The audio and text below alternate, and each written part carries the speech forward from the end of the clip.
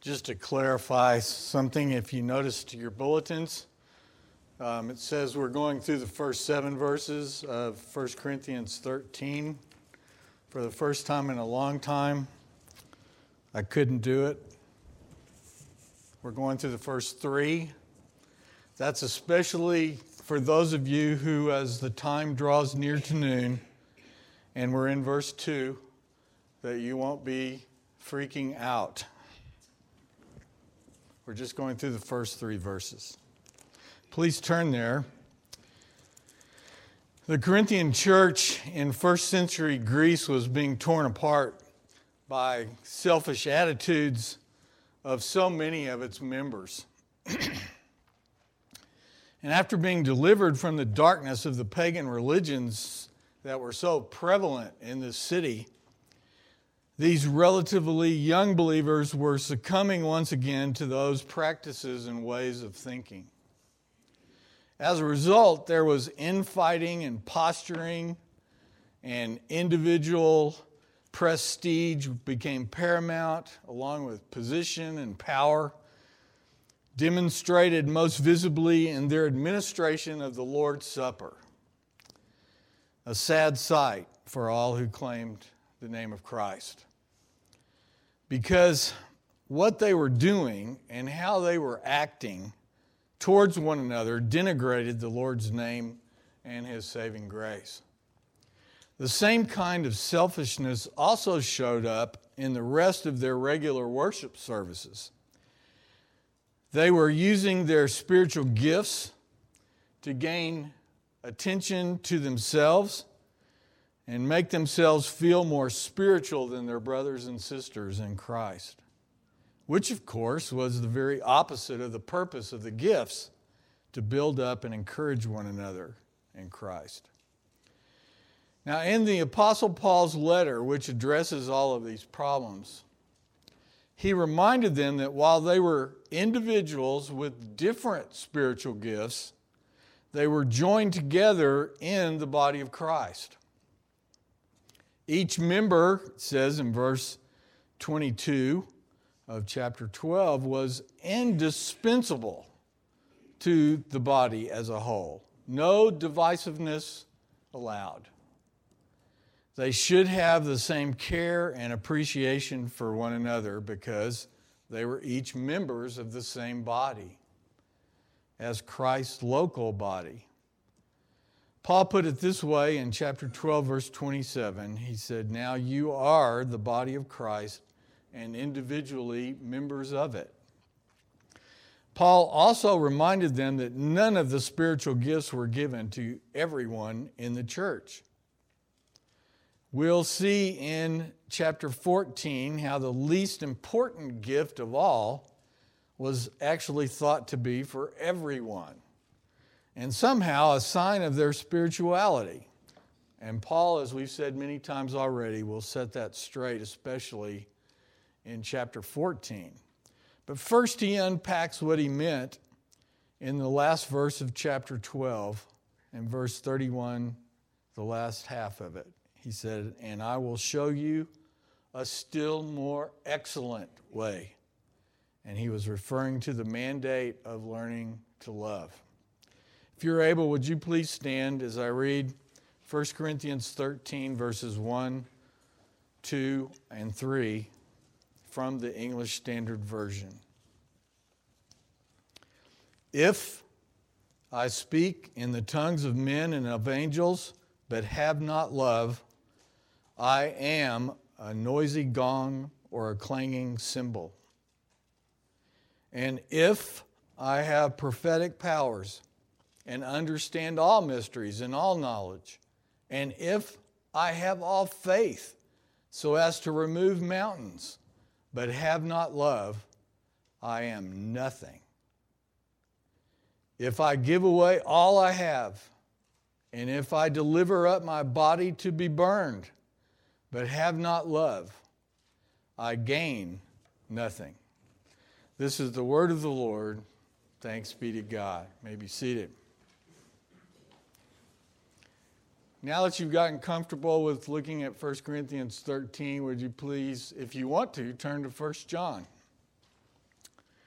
chapter 4, and we'll be looking at verses 7 through 11. Dennis is smiling. That's what the men's Bible study has been going over. 1 John 4, 7 through 11. This is to get a better understanding of what Paul says here in our chapter, 1 Corinthians 13. Beloved, let us love one another, for love is from God. And whoever loves has been born of God and knows God. Anyone who does not love does not know God, because God is love. In this the love of God was made manifest or revealed among us, that God sent his only Son into the world, so that we might live through him. And this is love, or love consists of this, not that we have loved God, but that he loved us and sent his Son to be the propitiation for our sins. Beloved, if God so loved us, we also ought to or must love one another. Let's ask 5 fundamental questions from this little passage. So as John points out, the love Paul writes about is actually how God describes himself. So the first question is, how does the Word of God describe God in the simplest of terms? God is love. Second question, how did God manifest or reveal his love to us? The primary, most important way God revealed his love to us was when he sent his only Son into the world. Verse 9b. Third question, what was God's purpose in sending his Son into the world? The big reason God sent his Son was, verse 9c, so that we might live through him.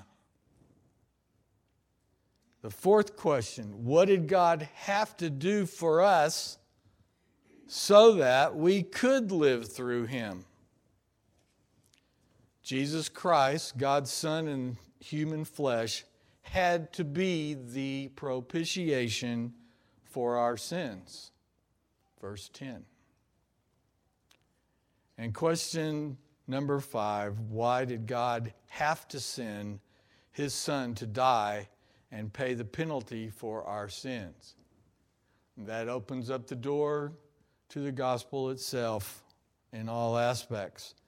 Because every one of us is a sinner by nature, and so each of us deserves to come under God's condemnation. No one can ever be good enough to be in God's presence and live. The wages of sin is death. Every human being has a heart that's in rebellion to God. Secondly, because of this hopeless condition, God determined to send his Son, the second person of the Trinity, into the world as a man to live the life that is demanded of each of us, a holy and perfect life. This made it possible for Jesus to take our place as an acceptable atoning sacrifice, receiving God's wrath and condemnation. As he bore our sins on himself, he really did pay with his life for all the sins of those he came to save. Jesus averted the wrath that we deserved from God, and he took it upon himself. That's what propitiation means. Thirdly, because of Jesus' life and work on the cross, those who believe on him are brought into a right relationship with God and can finally live in the truest sense of that word. Fourth, we know Jesus' sacrifice on our behalf was accepted by God. Why? Because he rose from the dead. Now, with this fundamental understanding of what God's love really is and how He demonstrated that love by sending His Son into the world, we should relish the privilege of showing the same kind of love to one another. That's what's behind what Paul is writing. And of course, John puts it in his own way here. We can care for and love one another because we've received that kind of love from the Savior. And as we see in 1 John 4:11, beloved, if God so loved us, we also ought to, some translations say must, love one another. It's not a choice. It actually is a choice. We'll see that in a minute with what agape means. But you get the point. It's commanded of us. So this privilege is also a must for everyone who knows Christ and wants to follow Him. Beloved, let us love one another, for love is from God, and whoever loves has been born of God and knows God. Anyone who does not love does not know God, because God is love.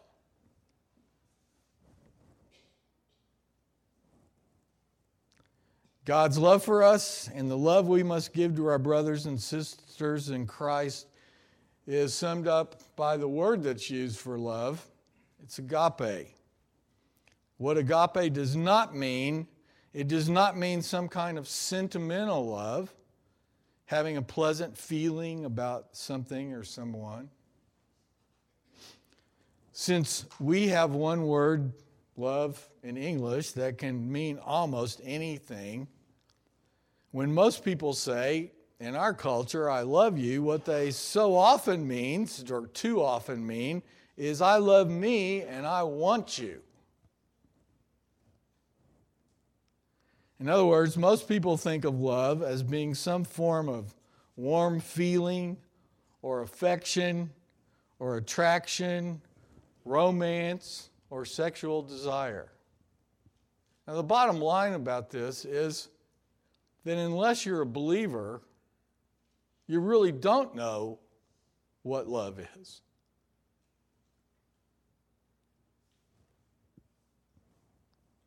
Usually at the root of all this is some kind of selfishness that is really interested in fulfilling the desire to feel something or to get something we want. Agape should not be confused with philia, which is a close friendship or brotherly love. And it should be easy to remember because Philadelphia is such a great example of people who get along in close friendship and brothers. Isn't it interesting that its reputation is exactly the opposite, especially at sporting events? That's the way the world works. And it certainly should not be confused with eros, which is romantic sexual love. Eros isn't even found in the New Testament. I don't know whether you've noticed, but there is an insurance commercial airing right now that goes through the 4 Greek words for love. A little bit off on the one that counts, agape, got part of it right, says it's an action. I just watched that and just went, that's really interesting that they're using this to say something about their product or what life should be insured.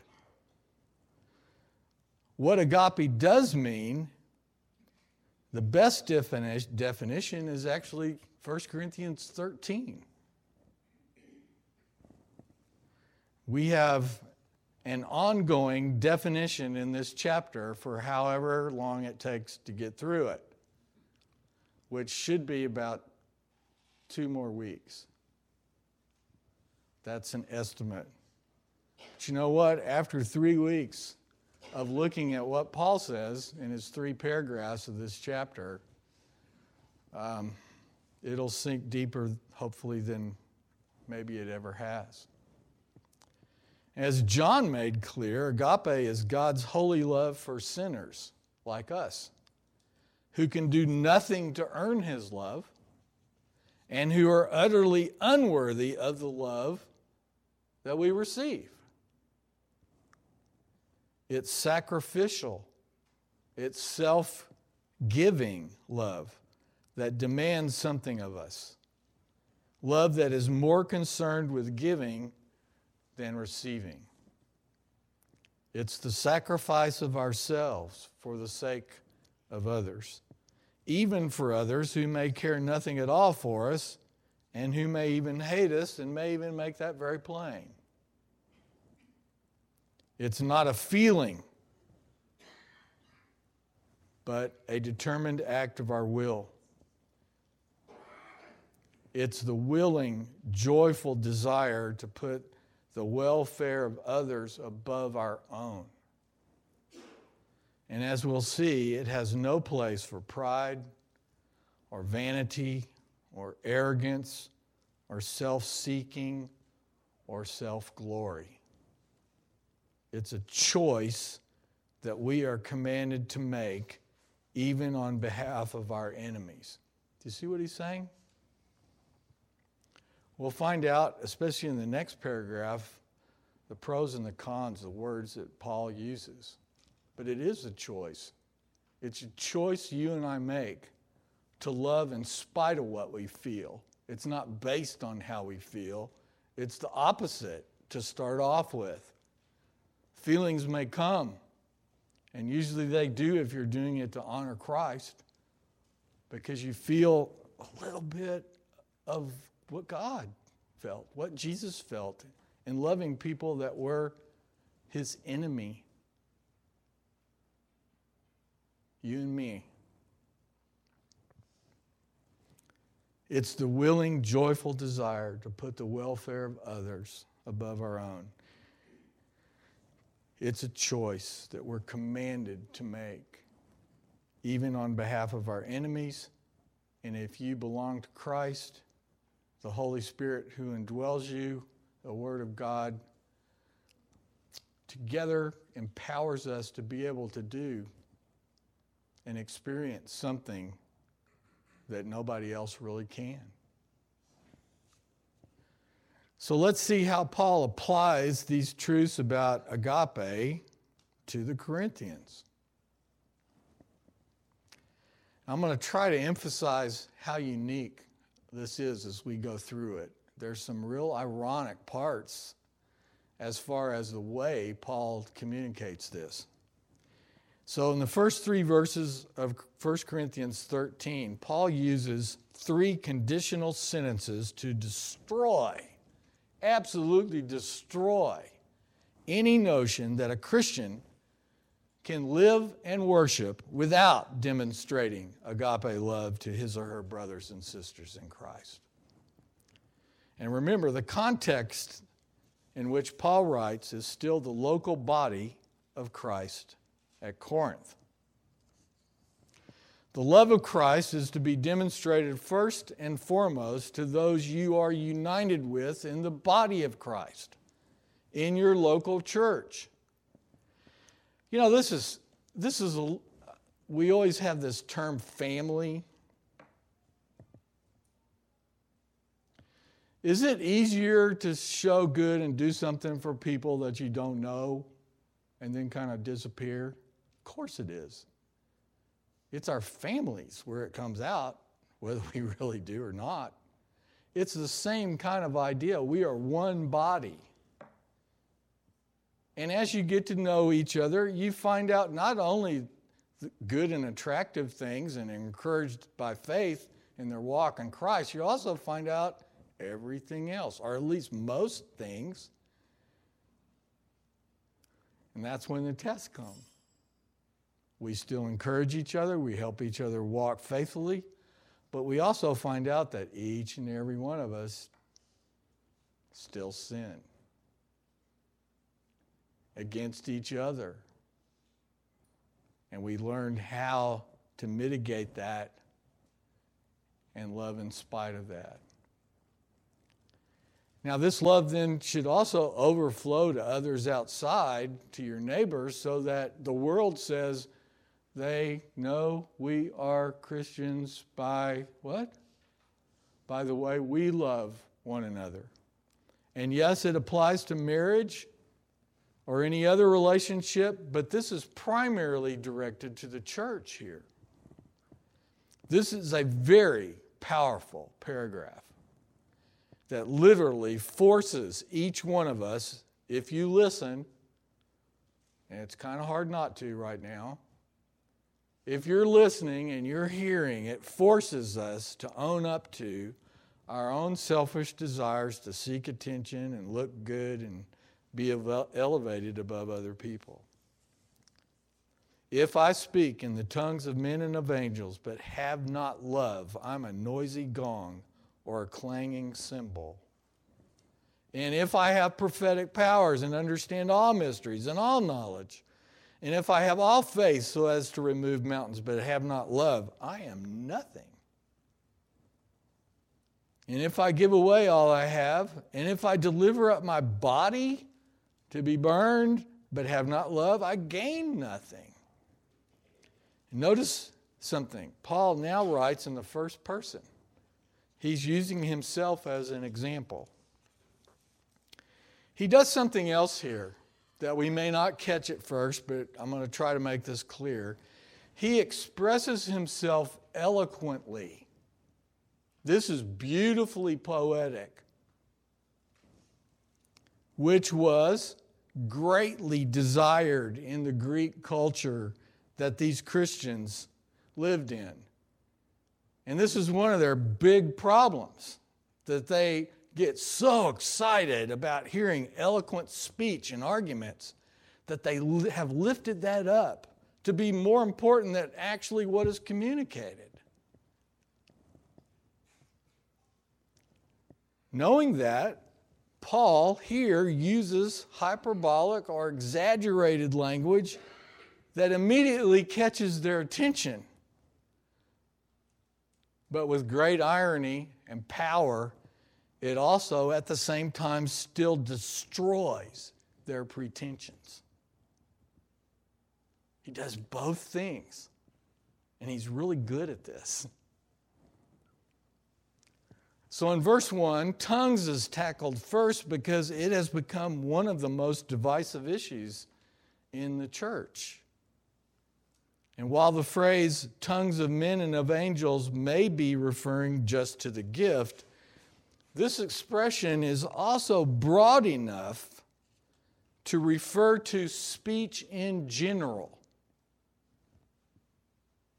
Does that make sense? In other words, it could be translated language, not tongues. The eloquence of men or of angels is especially the target here. Using this as an example, Paul's reference to tongues of angels does not prove that the gift of tongues entails speaking some kind of heavenly language unknown by the speaker. That is not the point here at all, and yet that's usually how people try to look at it. Instead, it appears that Paul is saying something like this. Remember, he's using exaggerated, hyperbolic kind of speech. It's like he's saying, suppose that I, as the Lord's apostle, have the highest possible gift of tongues.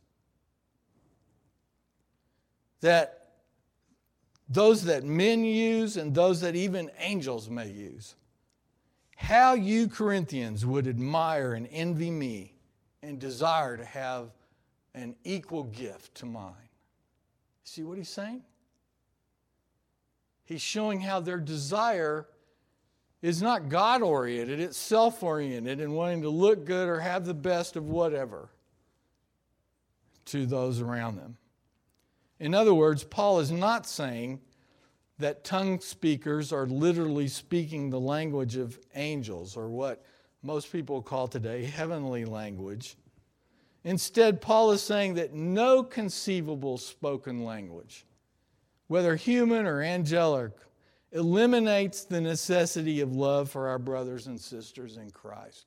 That is the point.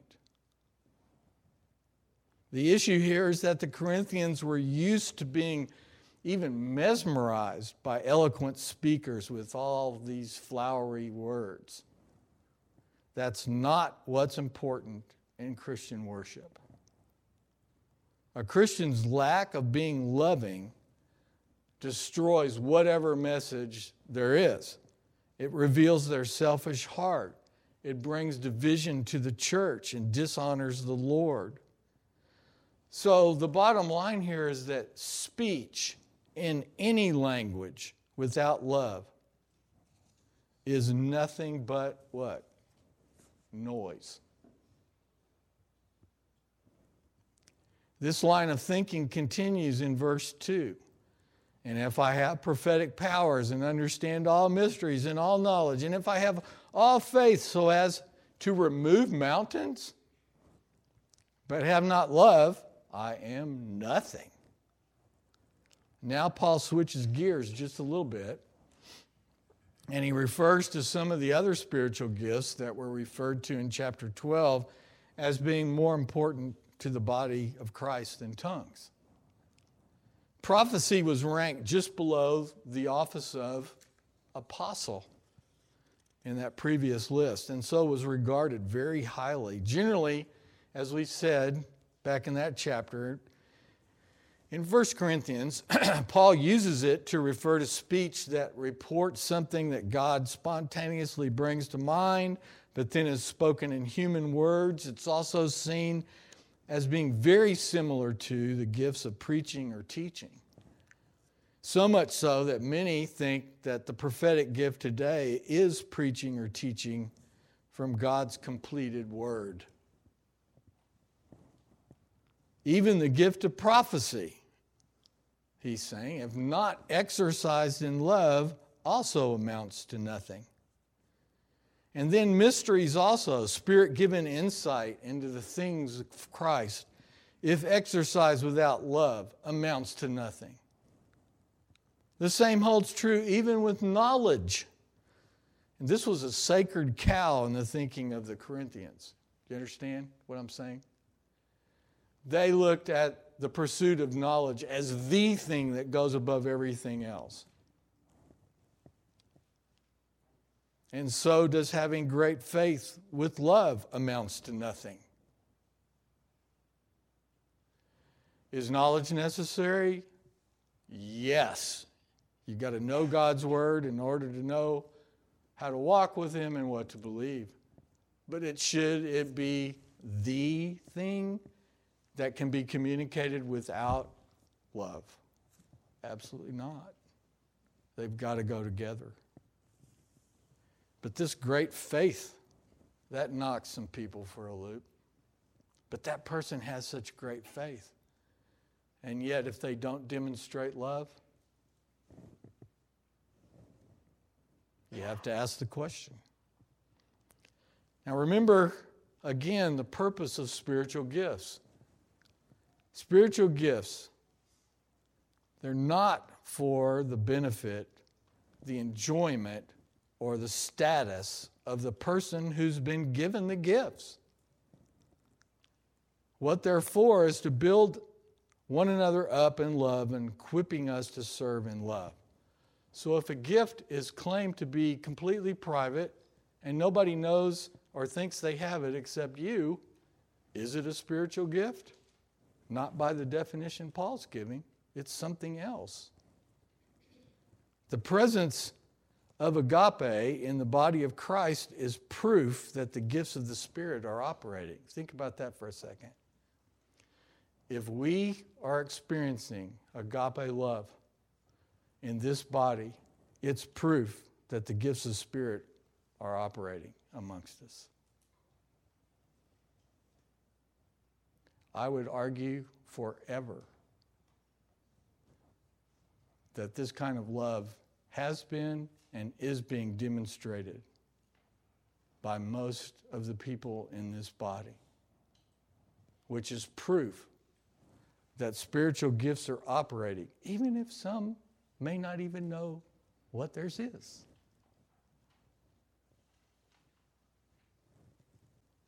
In verse 3, Paul continues to push his examples really beyond what his readers are thinking.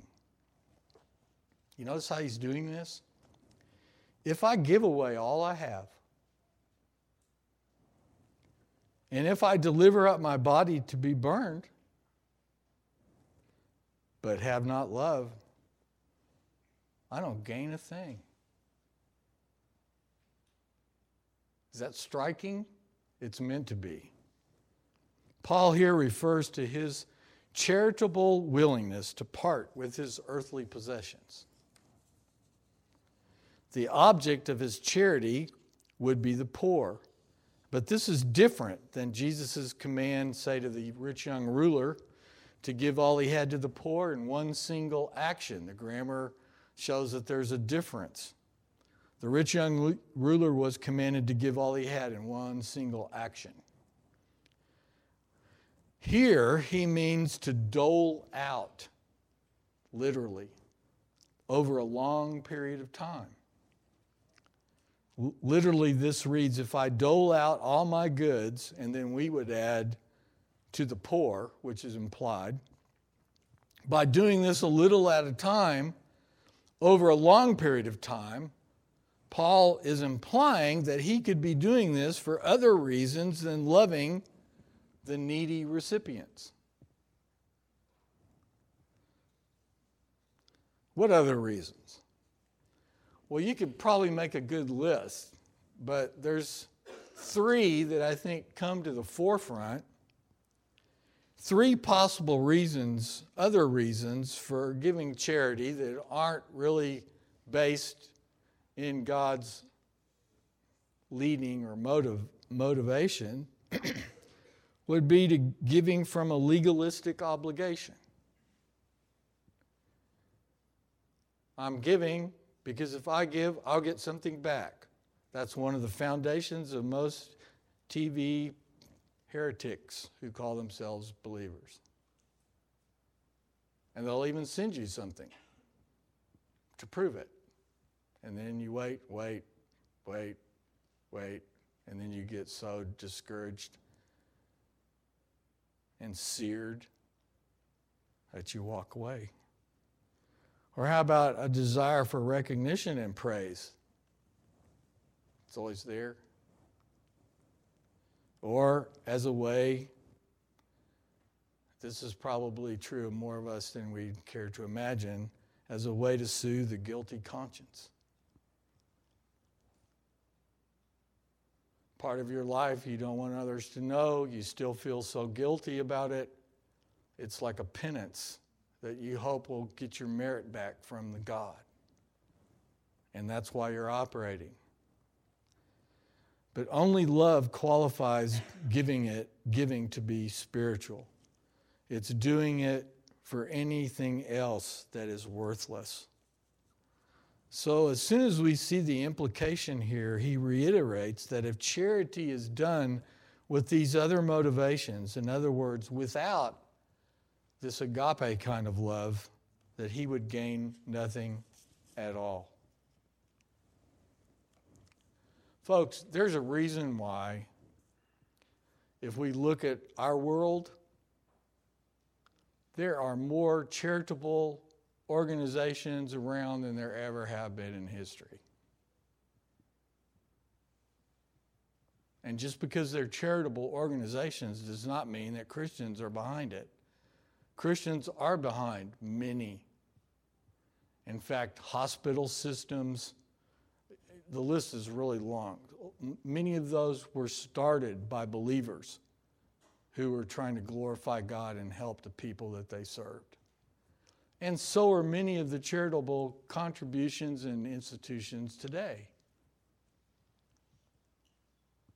But no matter how sincere the people are, if they don't know the Lord, they're getting something back from it. And sometimes you can even see this in the commercials. It shows the person that's giving all fulfilled and feeling great about themselves and enjoying life like they never have before because they feel good in giving it. Well, of course. But what are they also doing? One of those three reasons. feels good to get some praise and know you've used your resources. Maybe they felt guilty before and they want to help somebody out. Sincere feelings. But there's always a little in it. And Paul's trying to make this very clear.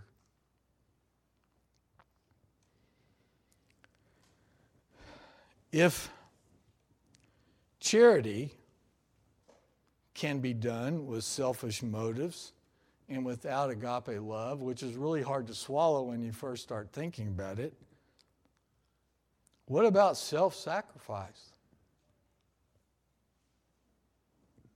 Surely the very nature or definition of self-sacrifice means pure motives, doesn't it?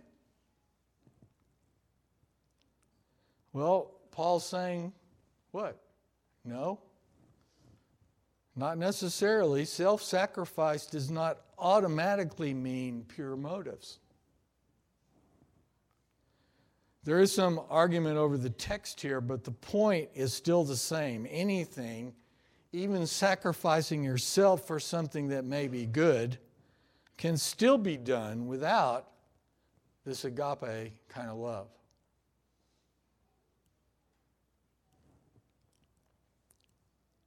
Verse 3 can be summed up this way. Throughout the history of the church, certain groups and movements have believed that self-denial, self-humiliation, and even self-affliction in themselves bring spiritual merit.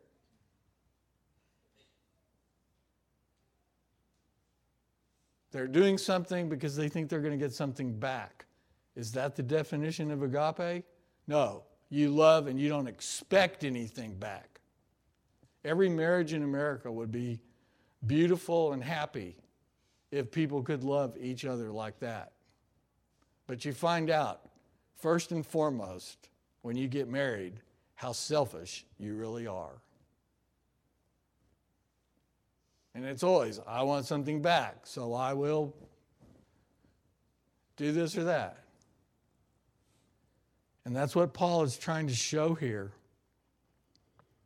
Many cults and pagan religions place great emphasis on the giving up of possessions, on sacrifices of various sorts.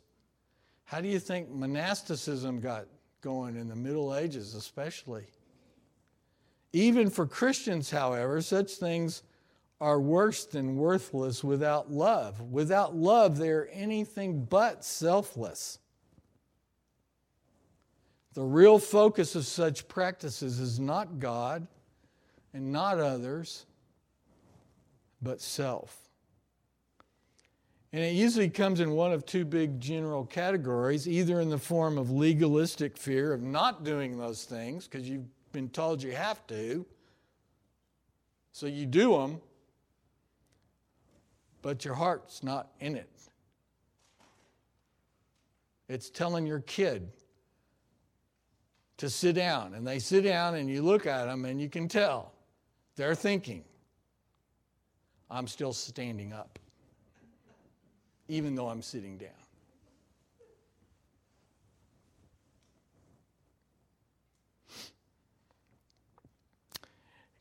So that's in the form of legalistic fear of not doing those things, or it is for the praise and imagined blessing for doing them, which is the motivation probably for most of what the world does, why they do it. Good is accomplished. Some of it's creative. It's incredibly impactful. But still, it's wanting something back, feeling good, getting praise from others. And the motive is self and is neither spiritual nor loving in this sense. Agape love has to be the soil from which our actions grow. Remember what John said? Whoever loves has been born of God and knows God. And the reason why we can love is because we know we didn't deserve it. And we want to give that kind of love to people and not expect anything back. but there's pure joy in being encouraged in that way.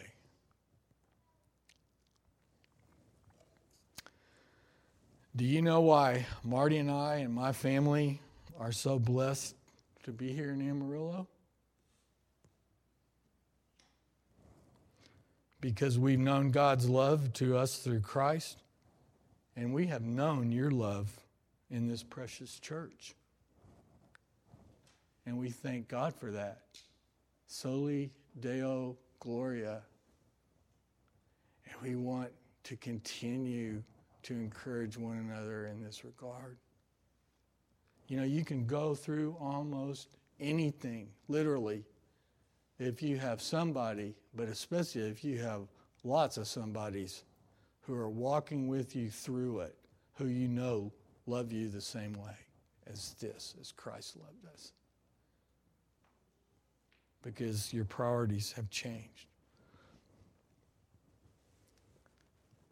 That's a roundabout way of saying thanks beyond all thanks for the other night. Just to share that with you guys. Let's pray. Oh Lord, boy, do we constantly need this chapter to help us refocus, especially when we get our feelings hurt and we become bitter and hold grudges. And Lord, you know that our hearts still go that direction so often and so quickly. We thank you that you freed us from being actually in chains in those regards. That because of what you did for us in sending your Son that we could not do for ourselves, we not only have a story to tell about it, but we've experienced that personally.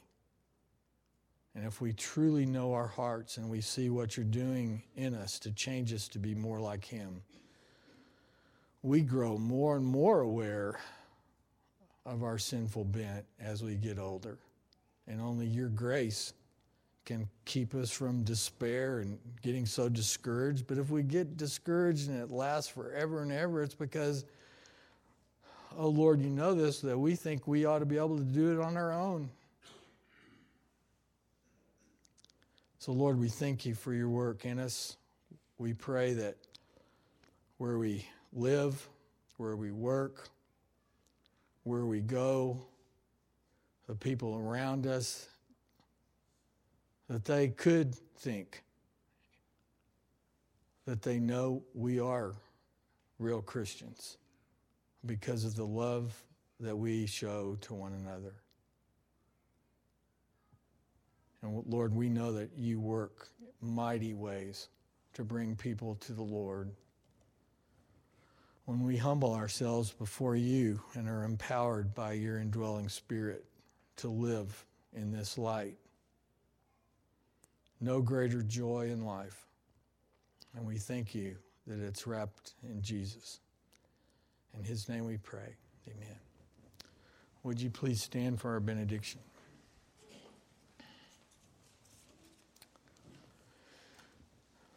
Now to him who is able to do far more abundantly than all we ask or think, according to the power at work within us. To him be glory in the church and in Christ Jesus throughout all generations,